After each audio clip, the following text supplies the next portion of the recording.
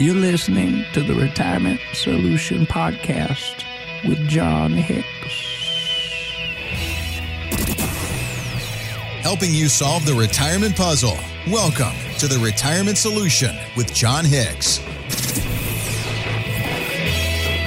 Here with John Hicks, I'm Jennifer Perry. And remember, if you have any questions for us here on the Retirement Solution, you can always drop us an email through our website at retirementsolutionradio.com.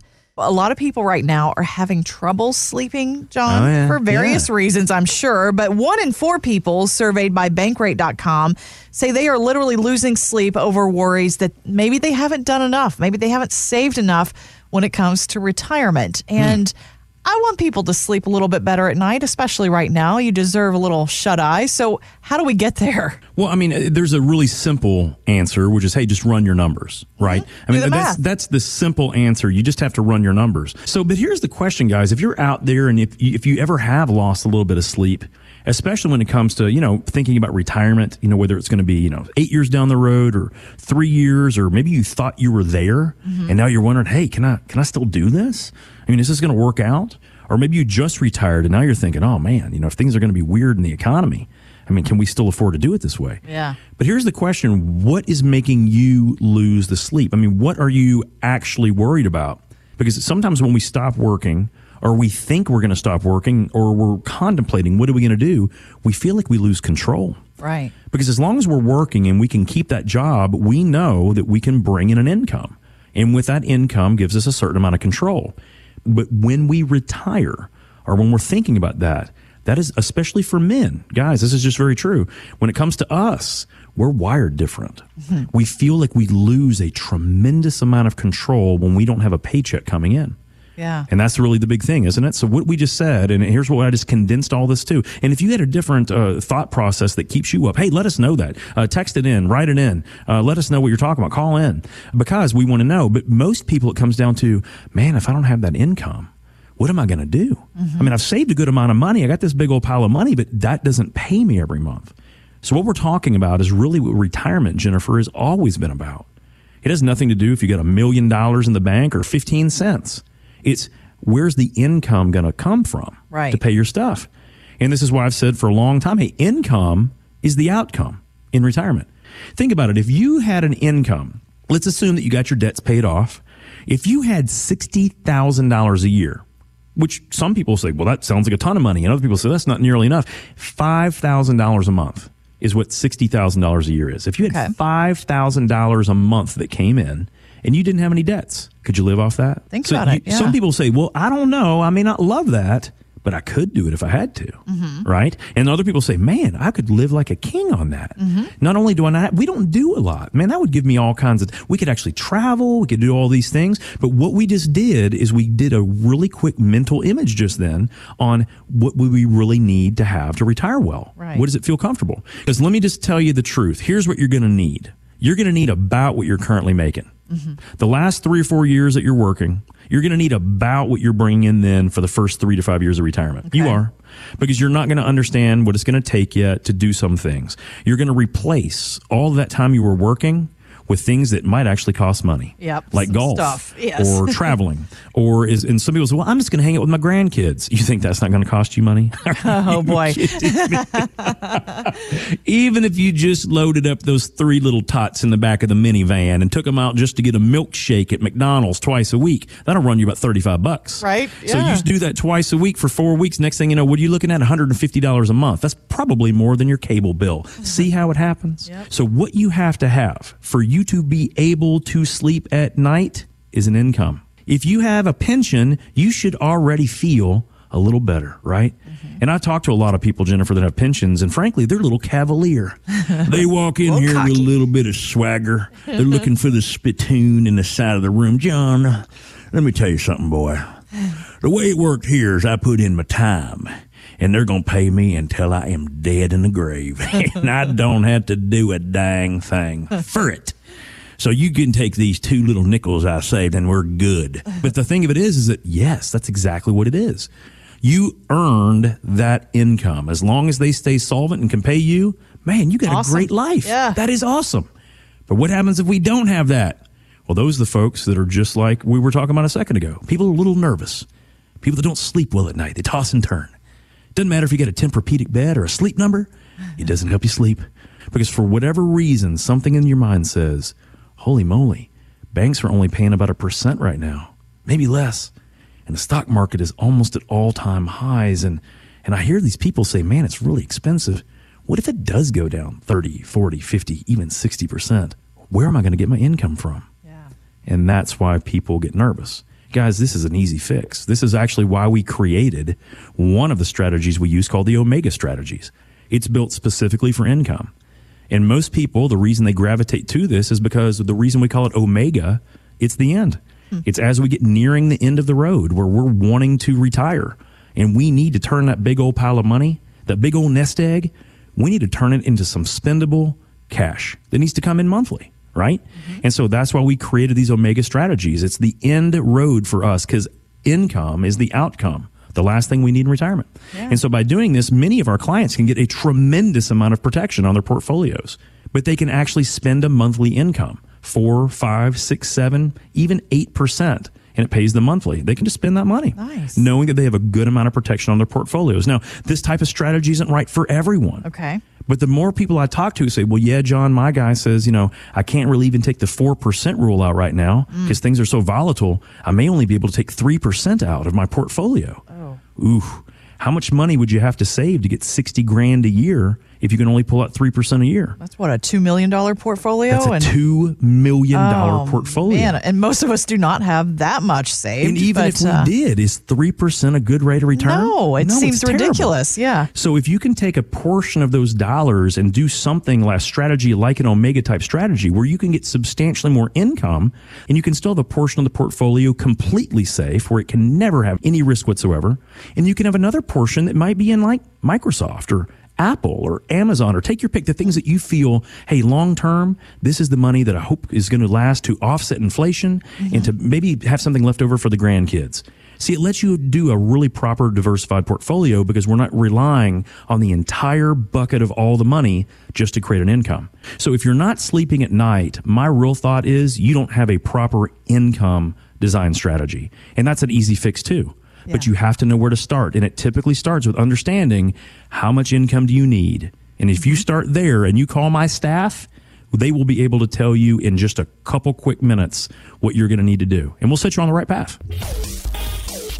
Seeking out the retirement solution that works for you? Seek us out online at retirementsolutionradio.com. I have to say, I love the headlines that Ford's making with their new Bronco right now. Have you seen the new Bronco? I have. As a matter of fact, I just pulled up a picture of this because I was trying to figure out, why does it feel like I've seen this before? And you know what it is, Jennifer? It's like a child of the old Land Rover Defender, plus a Jeep Wrangler, plus those Toyota FJ Cruisers. If you put all of those three things together, that is the Ford Bronco. It's pretty freaking cool. You know who's getting the number one Ford Bronco off the line? Who's that? O.J. Simpson. Yeah. The most famous Ford Bronco in the history of Ford Broncos. If there was one better than that, tell me. Yeah, he did some great advertising for them way back when. But it was funny because they had to put off their announcement. They originally scheduled it on the anniversary of that whole Bronco chase. Ooh. I don't know if that was intentional or not. I don't know. You got to figure it was not the intention. Well, they have officially unveiled it now. And Ford COO Jim Farley tells Fox Business that it's really made with a very specific buyer in mind. And it is very popular. In fact, it's sold out its first round already. The interest in Bronco is just through the roof. And I think it's because people really want more authentic vehicles. There's just a lot of interest in vehicles that are designed for a single purpose. In this case, it's to get out in the wild. So if you look back, the last Broncos were sold in 95, 96, that time frame, John. Those were the last years? Yeah, those were the last years. The Broncos or the Bronco 2s? Was it the same thing? Was the entire Bronco line? I think so, yeah. Okay. I think it all ended about 25 years ago. So at that time, it would run you about $20,000 for one of those vehicles new. Now the base model is about $30K, and with all the options, that price tag though can go to more than $60,000. Woo! Yeah, 60 is a lot of money, but starting off at 30 for this thing? Yeah, I don't know. That might be a deal. But in looking at the price tags though, and compared to how that was 25 years ago versus the new models here, John, what a perfect example of what we talk about here. That's kind of sometimes hard to wrap our heads around, but really what inflation does to our buying power over time. And that's kind of the idea that, when someone says, okay, John, I'm thinking about retiring and I've got this amount of money and I think I can live off of, $25,000 a year plus Social Security. So then maybe that makes it $50,000 a year, whatever it is. But you got to remember, as we age and as time goes on, if we have inflation, if inflation grows, it means we're going to have a little bit more money there. Sometimes we forget that. I was talking to someone a few weeks ago. And here's what they said. Well, John, I've saved $500,000 and I'm going to pull $50,000 a year. So I know for a fact that my money can last for at least 10 years. Can you do better than that? And I'm like, well, number one, yes. But number two, there's no factor of inflation there. 10 years from now, if we just have the normal things that as retirees we will pay for, if we're just paying our taxes, which of course, guys, are they going down or are they going up? Oh, I'm guessing up. They're going up. If we pay for our health care and things like that and prescription drugs, are those going down or are those going up? I would say up. And then just all the normal things that we got to pay. Is our LG&E bill, is our gas, is our electricity bills, cable bills, those going down or are they going up? You know the answer. Typically they're going up. Yeah. So if we actually need $50,000 a year today, 5 years from now, that's going to be more like $57,000. So the idea that we have to understand here is the Bronco's coming back and it cost 50% more than it did. It went from $20,000 to $30,000. And if you look at the high end value, it went from $20,000 to $60,000. That's 300% more cost. So that's what inflation does. So how can we be certain that what we're doing is going to align us to be okay in the future? Can we truly afford to have our money in a whole bunch of bank CDs earning 0.5 or 0.6 or 0.7%? Guys, I know they're safe. I know they help you sleep a little bit at night because you know that, hey, come heck or high water, they can't take that away from me. But having said that, can we afford to let our money basically go away slowly? Basically, a CD stands for a certificate of depreciation. So this is why I always tell everyone, even if you hate the stock market, you still have to have something that can grow. It doesn't mean it has to be in the stock market. There's all kinds of alternatives out there where someone can get much better growth. Maybe they can get 4 to 6% and they don't have to worry about it. Yeah. Those things exist. There's all kinds of things, but you have to keep up with inflation or frankly, our money won't keep up with us. Yeah, you have to think about that, especially when retirement today is lasting a long time, 20, 30 years, maybe even more. Well, since we're on the topic of some of our favorite cars this weekend, John, what kind of car did you drive when you were young and hip back in the day in Owensboro, Kentucky? I don't know that anyone would have called me hip back in the day. I mean, if I wasn't being able to use my mom's, 1987 Toyota Camry. I remember one of the, it was sweet. It was, that was a babe magnet right there. Right. One of the very first cars I had in Owensboro was a fleet car from Texas Gas. It was a 1984 Cutlass Calais Supreme. Ooh, baby. It was white with velour blue seats. It was awesome. 4-door. It was creme de la creme. Oh, my. It was awesome. We're going to dig out some pictures of that and share it on the Facebook page or something. If you pull up, let's see, what year was that? 1984 Oldsmobile Cutlass Calais Supreme. That was awesome. But as far as the car that I probably had the longest period of time, I had a 1965 Chevy pickup truck. That it was my godfather's, and he owned the Southern States, which is kind of like the tractor implement in the small towns. And it had been messed up. The engine had blown up, and so the only engine they could find that would fit it was from a 1981. It was a 380 out of a 1981 Corvette. And here's the amazing thing. It had a 3-speed, it was called a 3 in the tree. If any of you out there know what that is, it only had 3 transmission gears. And so I had a 380 from a Corvette and a 65 Chevy pickup truck that only had 3 freaking gears. So when I was going 48 miles per hour, it sounded like someone was going 180 with like a Hemi engine right beside you. It was unbelievable. Needless to say, that turned a lot of heads. I bet it did. Not in a good way. I think we all have great memories of some of our first cars, and even if they weren't your first car, some cars are actually kind of good to hang on to, apparently, because MarketWatch says there was a 71 Plymouth Barracuda that cost $4,300 new, but they recently sold it for $2.5 million. Why couldn't I have that car, John? What? Whoa, hold on. A 1971 Plymouth Barracuda. The only thing I can think of with Barracuda is that Heart song. Oh, Barracuda. Yeah. That's the only thing. There you go. So why on earth would that car go for that? Did it say why? No, I mean, apparently, though, a lot of these cars are very valuable. Even some of the old Broncos that we were talking about, if you have a one in pristine condition, those things are selling really, really well, in the upper 70s, I believe, right now. So, oh my gosh. I mean, you can make a profit on this. So this brings me to my final question for you here on today's show. Do you have clients like that who like to maybe collect cars, or they've held on to things like that and maybe have some unusual assets? Absolutely. And this is one of the things that I think probably separates our firm from a lot of others. There is nothing out there that I don't think could be a potentially decent investment. Okay. As long as you're passionate about it, you don't care how much it grows, and you don't overdo your portfolio. I got clients that literally want physical gold bullion. And they keep it in their safe. And my whole thing is, and I tell them the same thing every time, I think that's perfectly fine. I think there's nothing wrong with having 5 to 8% of your money in a precious metal. That doesn't bother me one single bit. Okay. Now, here's the question.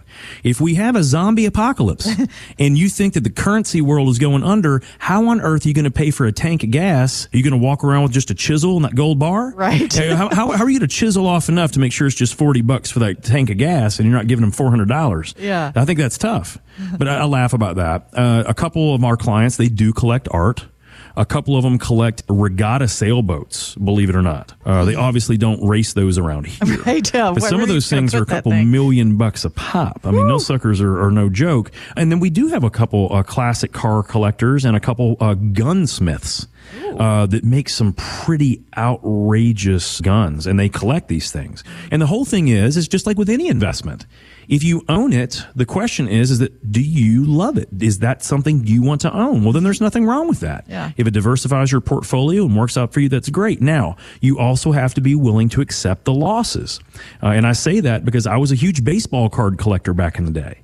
I mean, I probably put thousands and thousands of dollars in my high school days and younger than that into baseball cards. Right. Unfortunately, that pastime has kind of lost favor. Yeah. And so a lot of my Ken Griffey Jr. and Don Mattingly rookie cards, George Brett, Robin Yount, they don't have the same value they did back in the day. So I've lost a good amount of money on that.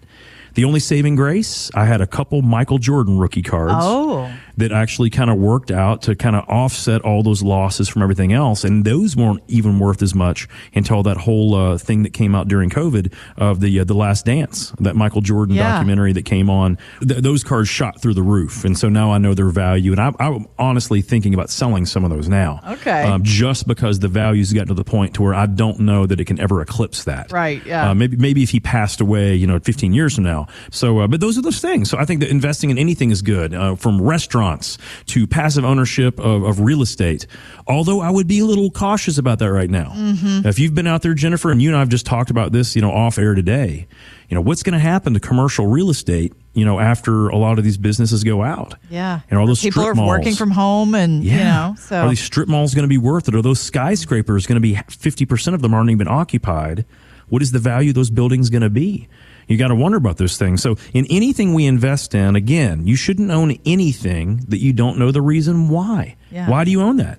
Is it because it can grow? Is it because it diversifies? Or is it because it can give you income? If it's any of those three things, fabulous. If you don't know why you own it, why do you own it? Right. Know your why. Yes. And that's the whole thing. Because I talk to people, Jennifer, all the time. They'll have 83 different funds in their accounts.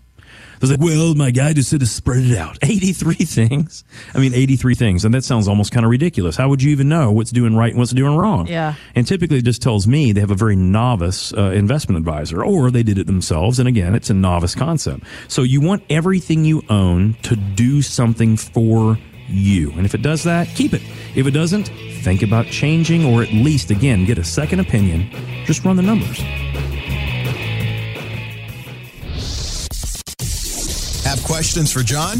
Drop us an email at retirementsolutionradio.com. Financial professionals are not licensed in all 50 states. To find out if John Hicks is licensed in your state, please call 502-690-5635. J. Hagan Capital Inc. is not affiliated with nor endorsed by the Social Security Administration or any other government agency and does not provide legal advice. Annuity guarantees rely solely on the financial strength and claims paying ability of the issuing insurance company. By contacting us, you may be provided with information about insurance and annuity products offered through John Hicks, Kentucky Insurance License number 998827.